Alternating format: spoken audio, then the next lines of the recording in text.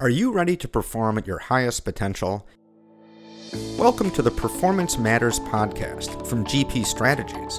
In each episode, we'll interview industry experts, exploring best practices and innovative insights to help you and your organization improve performance. I'm your host, Jeremy Shear. Hey everybody, welcome to the podcast.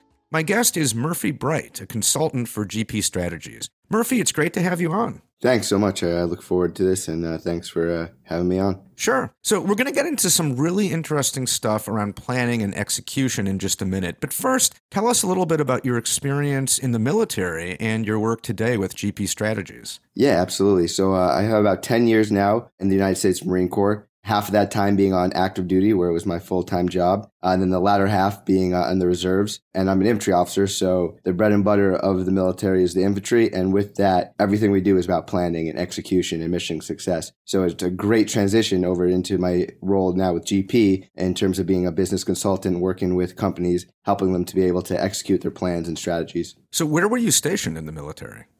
Let's see, all over. So I was stationed on the West Coast, East Coast, but when I was forward deployed, everywhere from the Horn of Africa to the most recently, I was in Afghanistan for the last year. And what was interesting with the correlation with that and this job is that I spent about a year training the Georgian Army from the Republic of Georgia and helping them learn how to do the U.S. version of military planning for their army. So we spent a year teaching them operations planning, development, mission success, and then taking them to Afghanistan and then actually applying all the things we taught them and then going live with it in country. Wow, really interesting. Well, first of all, thank you for your service. Now let's get into our topic. So you mentioned that, of course, in the military, planning and execution are extremely important for accomplishing any mission. And the same is true in the business world. So first, what do you see as some of the key challenges that your clients face when it comes to planning and execution? Yeah, a couple of things. I think the first thing is that, of course, everyone wants to have a plan and a strategy. And I think the intent, leading off, it's always there. But what I find the biggest issue with our clients is that maybe in the beginning of the year, they'll start with a plan, and maybe they'll even use, a Bain or a McKinsey, someone else to come in and help them with that. But then they put it on the shelf and they never go back to that plan. And then it becomes the day-to-day, the grind, and it's just firefighting. And then basically whatever happens in the environment, they react to. And then whatever plan that they had, they completely forget. So they might have had this great plan for all these different issues that they foresaw, but they just forget about it. And I think the biggest thing is that they'll put pen to paper, but they won't go into the detail about in that plan of who's supposed to do what, who's responsible. And it's just this great idea on concept that everyone forgets about. So the long and short of it is that because of the environment and the day-to-day and the grind, people just forget, and then we react to everything. Instead, if we listen to our plan, we'd be a lot more proactive, and we would have foreseen these shortcomings. And instead of being surprised, we've already had those resources in place to deal with that issue. Okay, so you just mentioned that it's because of the day-to-day grind, right? People just got caught up in what's right in front of them. But can you elaborate on that? I mean, why is it these plans get shelved or just, not really, the details are not followed?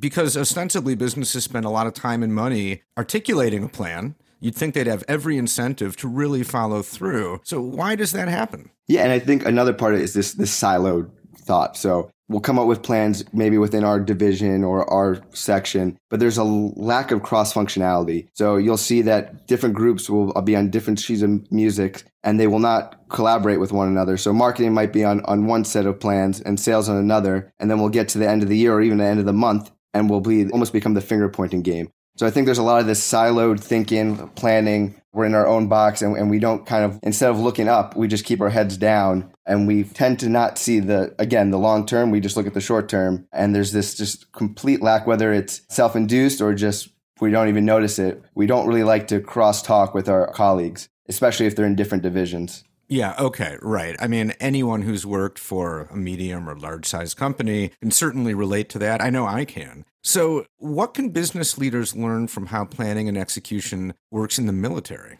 Yeah, so I think the biggest thing is this 1/3, 2/3 rule. And basically what this is, it's the rule that states leaders should spend no more than 1/3 of their time allocated for a mission or project in the planning phase. And then the other 2/3 should be devoted to developing the individuals and the teams working with them. So really what that means is that leaders, instead of spending all the time coming up with the perfect plan, they should only spend a portion of the time, and most of the time they should be with their actual subordinates, working with them to develop the plan with them and getting their inputs. So from the top down. So in the military, what I would do is, and even in the corporate world, is if I, from higher, I'm going to get what the numbers are for that year or what my mission is from my higher leadership. And then I'm going to bring in my squad leaders or my division heads, and we're actually going to sit down and plan together. So everyone's on the same page.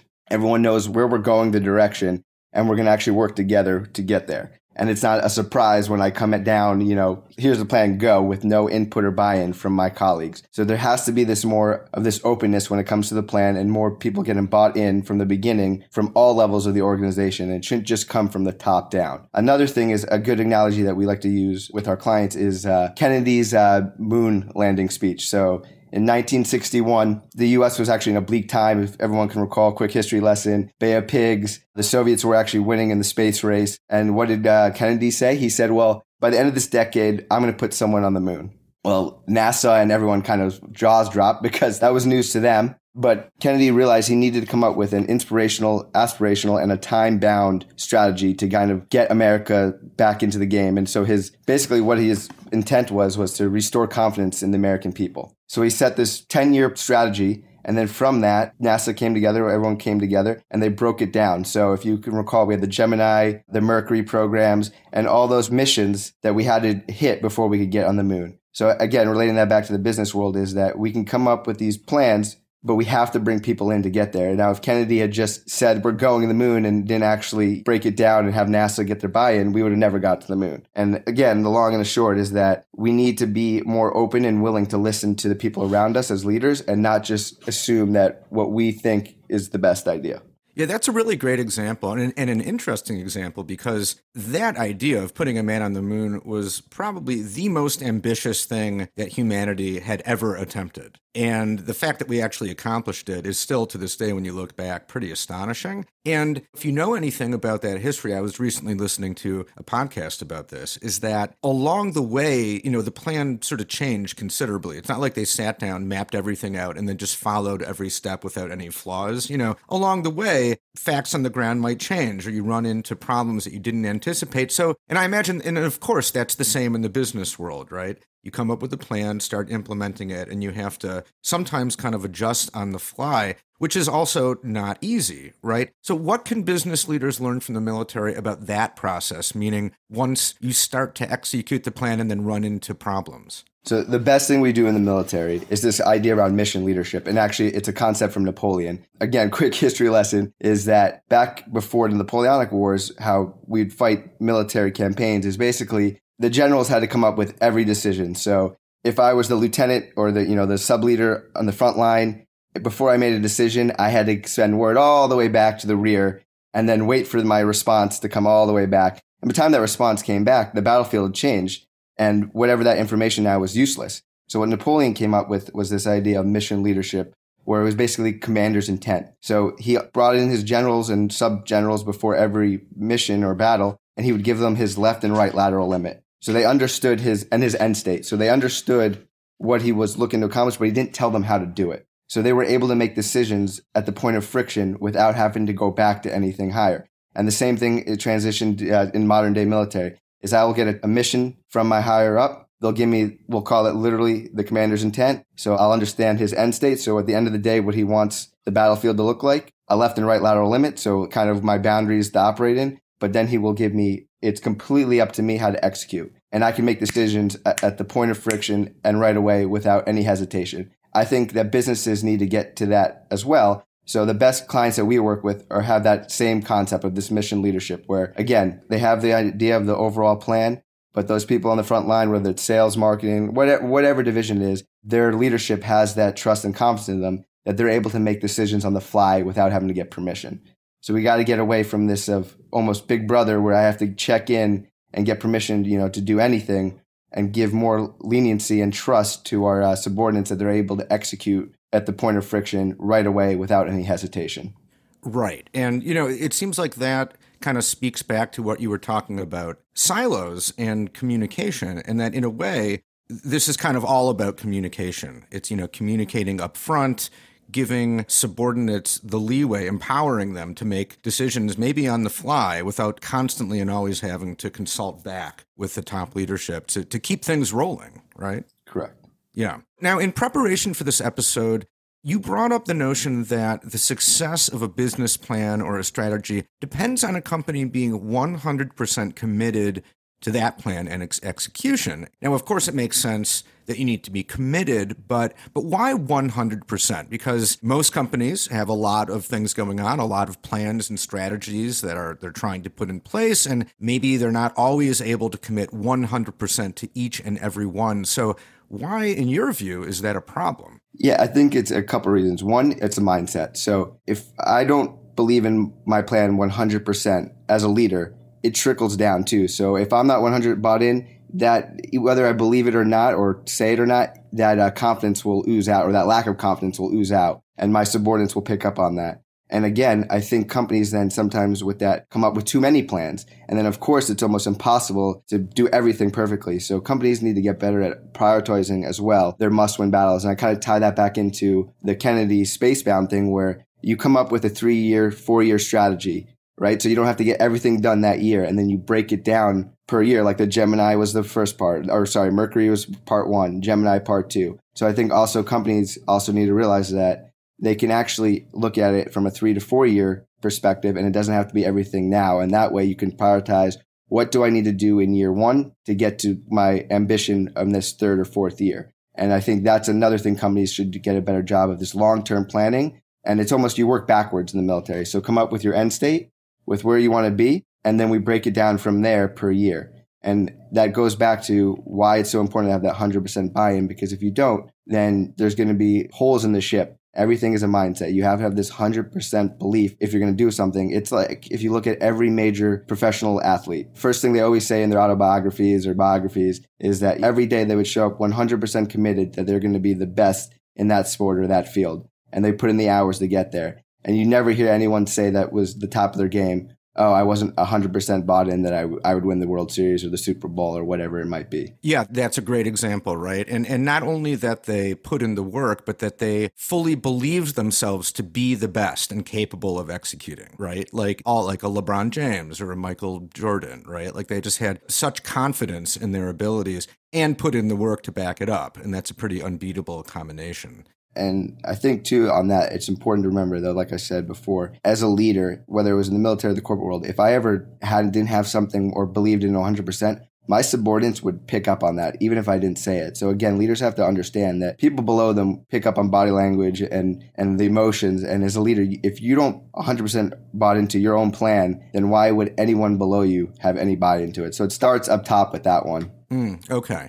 And, just to be clear, we were saying just a moment before that it's not as though plans never, ever change, right? Like when confronted with a new reality on the ground, you might have to call an audible, so to speak. So you need to have some flexibility, but that's different than abandoning the core strategy when things get tough, which I think you're saying, no, you have to have confidence in that strategy and see it through, even if some of the details might change. Exactly. Again, you can't run into this where some companies, the first sign of friction or problems, they go back to the drawing board.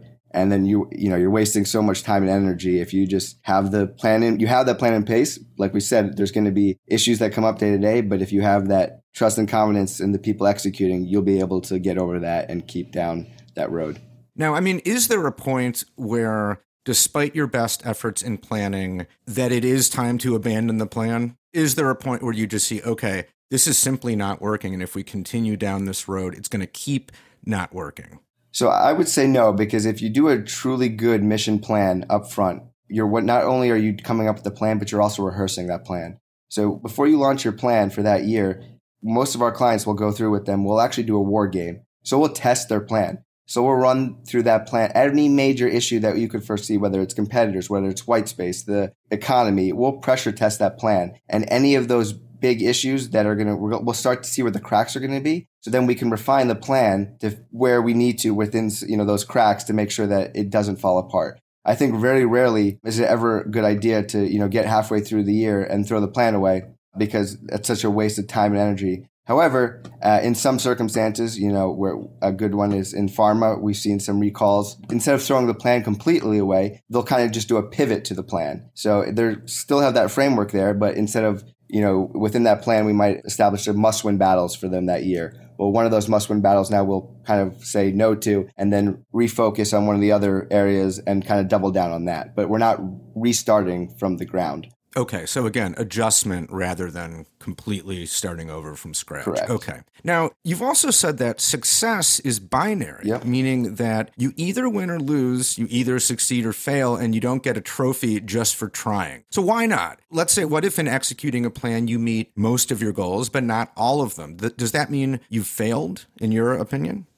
Absolutely. So there's something we use, we call our high performance teams program, and we call it elite teams. The difference between an elite team and, an okay team is an elite team, it's 100% mission accomplishment, yes or no. There's no, again, participation like you said. And why that's important, again, everything is a mindset, right? And if companies are going to be great, they cannot make any compromises. They have to hit those numbers. There's a reason they came up with that number or that plan. And again, it goes back to the beginning where we did all the planning, we did all the upfront work. There is no reason why we can't get to that number. So if we don't get to that number, it can't be, okay, better luck next year, because then that's going to snowball. If we always are okay with the mediocre or the almost there, then we're never going to be great. We're never going to be, we're never going to grow to the amount that we want to. It's going to be, every year is going to be the same where, actually what I've seen is when companies go down that slope is each year they get farther and farther away from their numbers because they've already established in the beginning that it was okay. So the companies that are great will draw that line in the sand and they say, if we do not get to that land, we did not accomplish our year mission. And I don't think you can go the other way. Again, it's this elite team concept of we're the best, we're going to hit our numbers no matter what. And if we don't, then we didn't do our mission. Where the versus is, high fives, great, we almost got there. That's just going to continue every year and you're never going to grow. Okay, so whether it's the military or a business or any other type of organization, sometimes you're going to fail, right? Despite your best efforts. There's no such thing as a 100% success rate. So how do you deal with that, sort of labeling it a failure without destroying morale? Yeah, absolutely. That's a good question because I think the difference, of course, between the military and the civilian world is the language, and we can be a little harsh in ours. But I think it starts in the beginning as a mindset, and I know I keep saying that, but culturally, I think what we'll do with teams when we do our elite teams is we get them to all buy into it. So in the beginning of the year, before they go on that next year, it's a commitment to the team, and everyone agrees that they're fully committed, and they understand if we don't get it, whether you want to call it failed or failure or not succeeding. But they all have that buy-in. So the best teams we've seen up front come together before they go down that road, and they all 100% agree to where they need to be, and they understand the consequences and the successes. And I don't think it becomes a failure in morale because actually they get on one another. They see the end in sight, and they push one another to be their best. It's not one of these things where, they're not really bought in at the end of the year, everyone's being told they're a failure. No, up front, they understand the ambition they're about to go on and the journey, and they all agree to it. And then honestly, the people that don't, then maybe aren't even meant for that team, and you'll see them actually leave that team or move on. Okay, great. So Murphy, what's the main thing you want our listeners to take away from this discussion? Absolutely. I think the main thing is that two things. One is that the importance of a plan, that companies need to come up with plans, but more importantly, when they come up with those plans, it needs to be a buy-in from everyone. Like I said in the beginning, we can't put these plans on shelves. So we actually have to check in with these plans. We need to test them before we launch them so we know exactly the cracks and where we need to double down for that year. And then secondly, I think, it goes back to this whole idea of the mindset, the 100% committed to the plan and the delivery.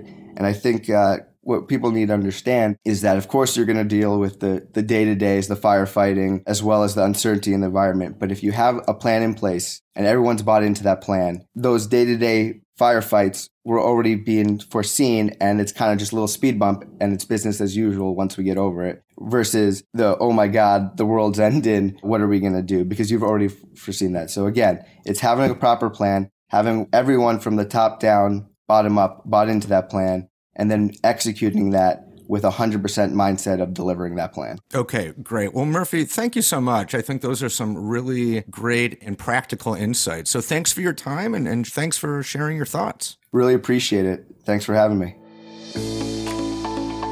The Performance Matters podcast is brought to you by GP Strategies. Together, we can create a world where business excellence makes possibilities achievable. You can subscribe to the show anywhere you get podcasts and listen on our website at gpstrategies.com/podcasts.